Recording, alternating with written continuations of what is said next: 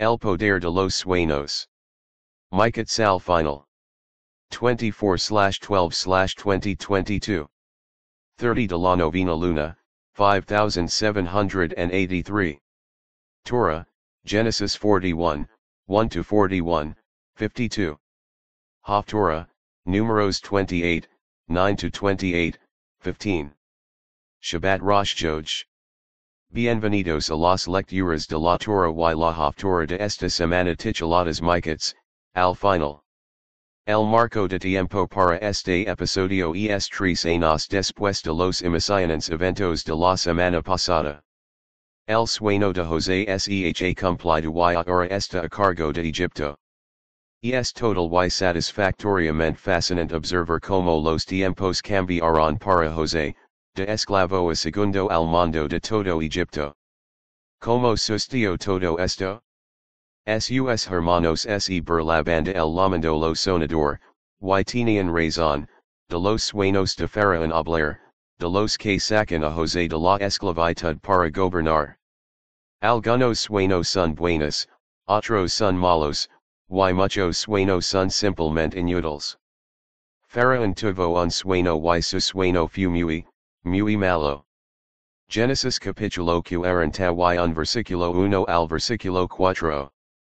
Sucedió al final de 2 años completos que Faraón tuvo un sueño. He aquí, estaba junto al Nilo. He aquí, 7 vacas subían del Nilo, hermosas y gordas, y pastaban en los juncos. Otras 7 vacas subieron tras ellas del Nilo, gordas y delgadas. Estaban junto a las otras vacas en la orilla del río. Entonces las vacas flacas y indeseables comieron a las 7 vacas gordas y deseables. Entonces despertó Faraón. Fin de la cita. Eso fue un mal sueño y pesadillas y bueno, Faraón y vuelve a dormir. Sin embargo, Faraón sueña de nuevo y el sueño es tan malo como el sueño anterior y se despierta de nuevo. Genesis capítulo 41 versículo 5 al versículo 7. Luego se durmió y sonó por segunda vez. He aquí, 7 espigas de trigo subían de un solo talo, sanas y buenas. He aquí, 7 cabezas, delgadas y quemadas por el viento del este, brotaron después de ellas.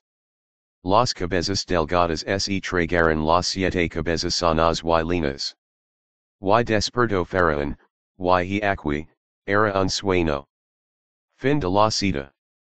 Faraón está preocupado por estos malos sueños y se los cuenta a todos los magos y sabios de Egipto, pero no pudieron interpretar los sueños de Faraón.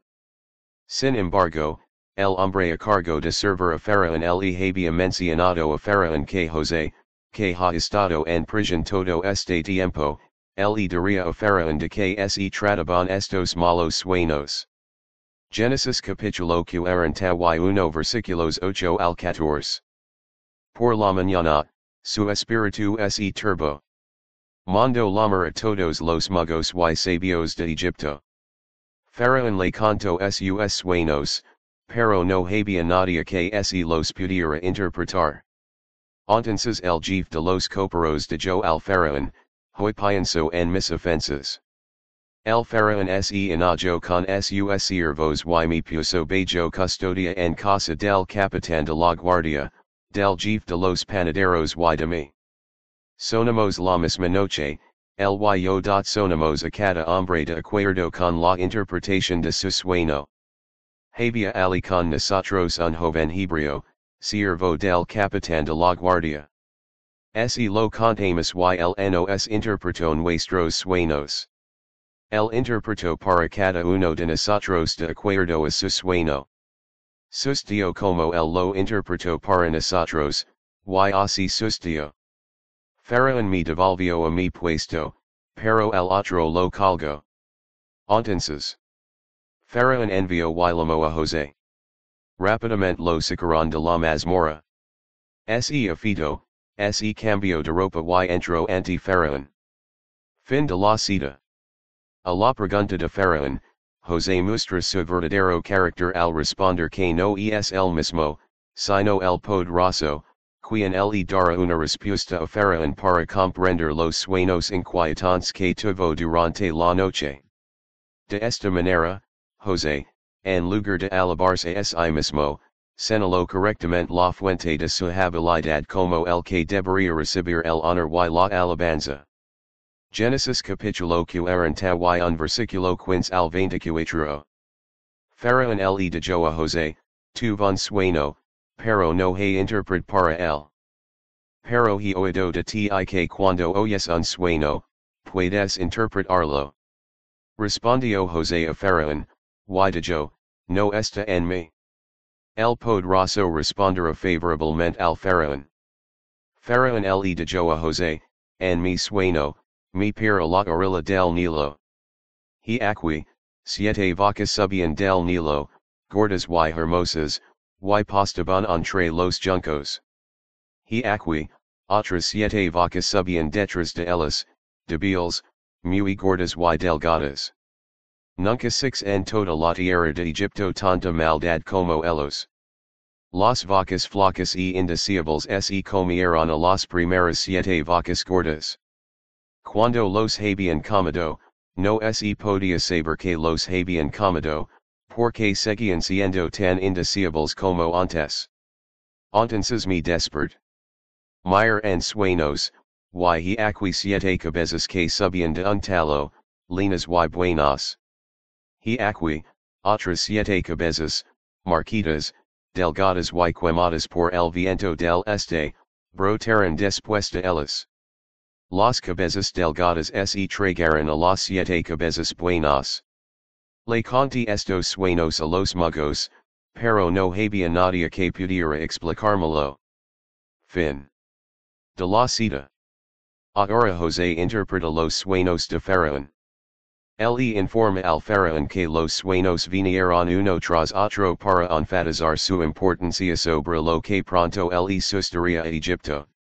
Ambos sueños eran los mismos y señalaban un tiempo de hambruna severa para el cual Egipto debería prepararse habiendo recibido advertencia de lo alto. Génesis capítulo 41 versículo 25 al 38. Y José dijo a Faraón, los sueños de Faraón son los mismos. Lo que el poderoso está a punto de hacer, se lo ha declarado al Faraón. Las 7 vacas buenas son de 7 años, y las 7 cabezas buenas son de 7 años. Los sueños son los mismos. Las 7 vacas flacas y indeseables que subieron después de ellas son 7 años, y también las 7 cabezas delgadas quemadas por el viento del este serán 7 años de hambre. Eso es lo que le dije al Faraón. Lo que el poderoso está a punto de hacer, se lo ha revelado al Faraón. Mirad, 7 años de gran abundancia vendrán por toda la tierra de Egipto. 7 años de hambre vendrán después de ellos, y toda la abundancia será olvidada en la tierra de Egipto, y el hambre asolará la tierra. La abundancia no será recordada en la tierra a causa del hambre que vendrá después, porque será muy severa. Que el sueño se le repetirá al Faraón es porque el asunto ha sido establecido por el poderoso, y el poderoso pronto lo hará. Busca ahora Faraón un hombre prudente y sabio, y póngalo sobre la tierra de Egipto. Que el Faraón nombre gobernadores sobre la tierra, y que tomen la quinta parte de la cosecha de Egipto en los 7 años abundantes.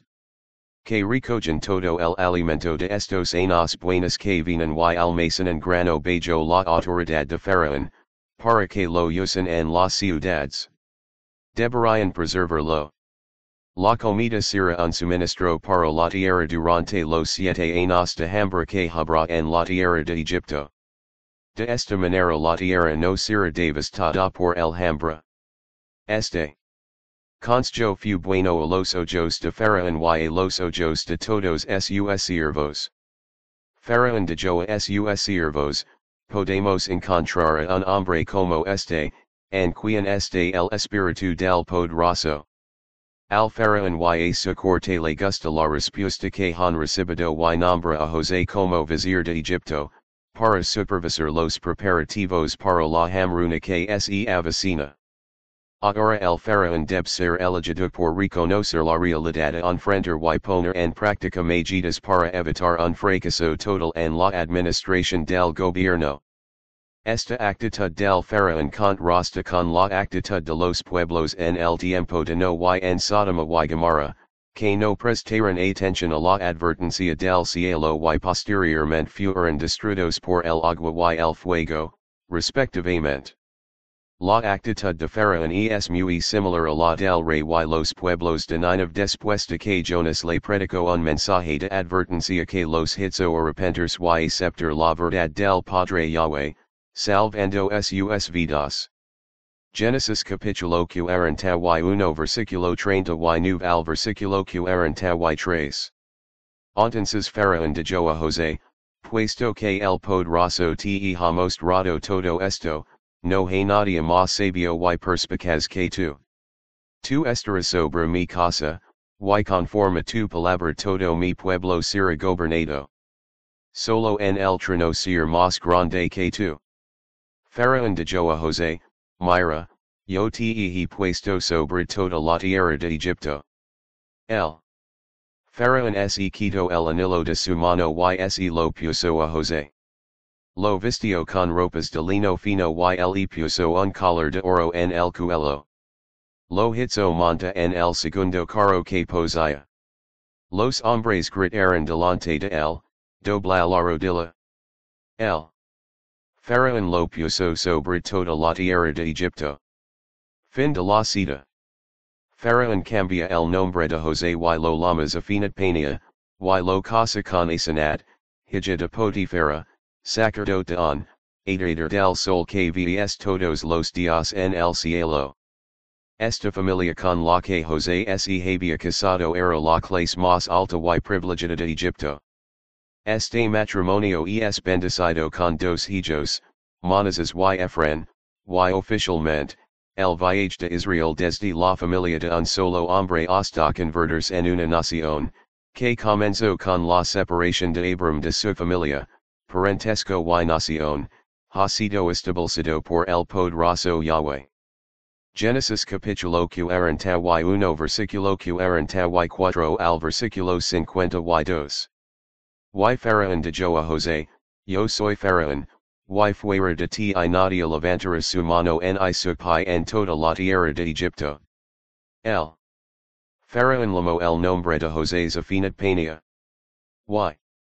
Y le dio por mujer a Asenat, hija de Potifera, sacerdote de José salió a recorrer la tierra de Egipto. José tenía 30 años cuando se presentó ante el Faraón, rey de Egipto. Y salió José de delante de Faraón, y recorrió toda la tierra de Egipto. En los 7 años de abundancia, la tierra produjo en abundancia. Y junto toda la comida de los 7 años que había en la tierra de Egipto, y puso la comida en las ciudades. Puso en cada ciudad la comida de los campos que la rodeaban. José acumuló grano como la arena del mar, tanto que dejó de contar, porque era incontable.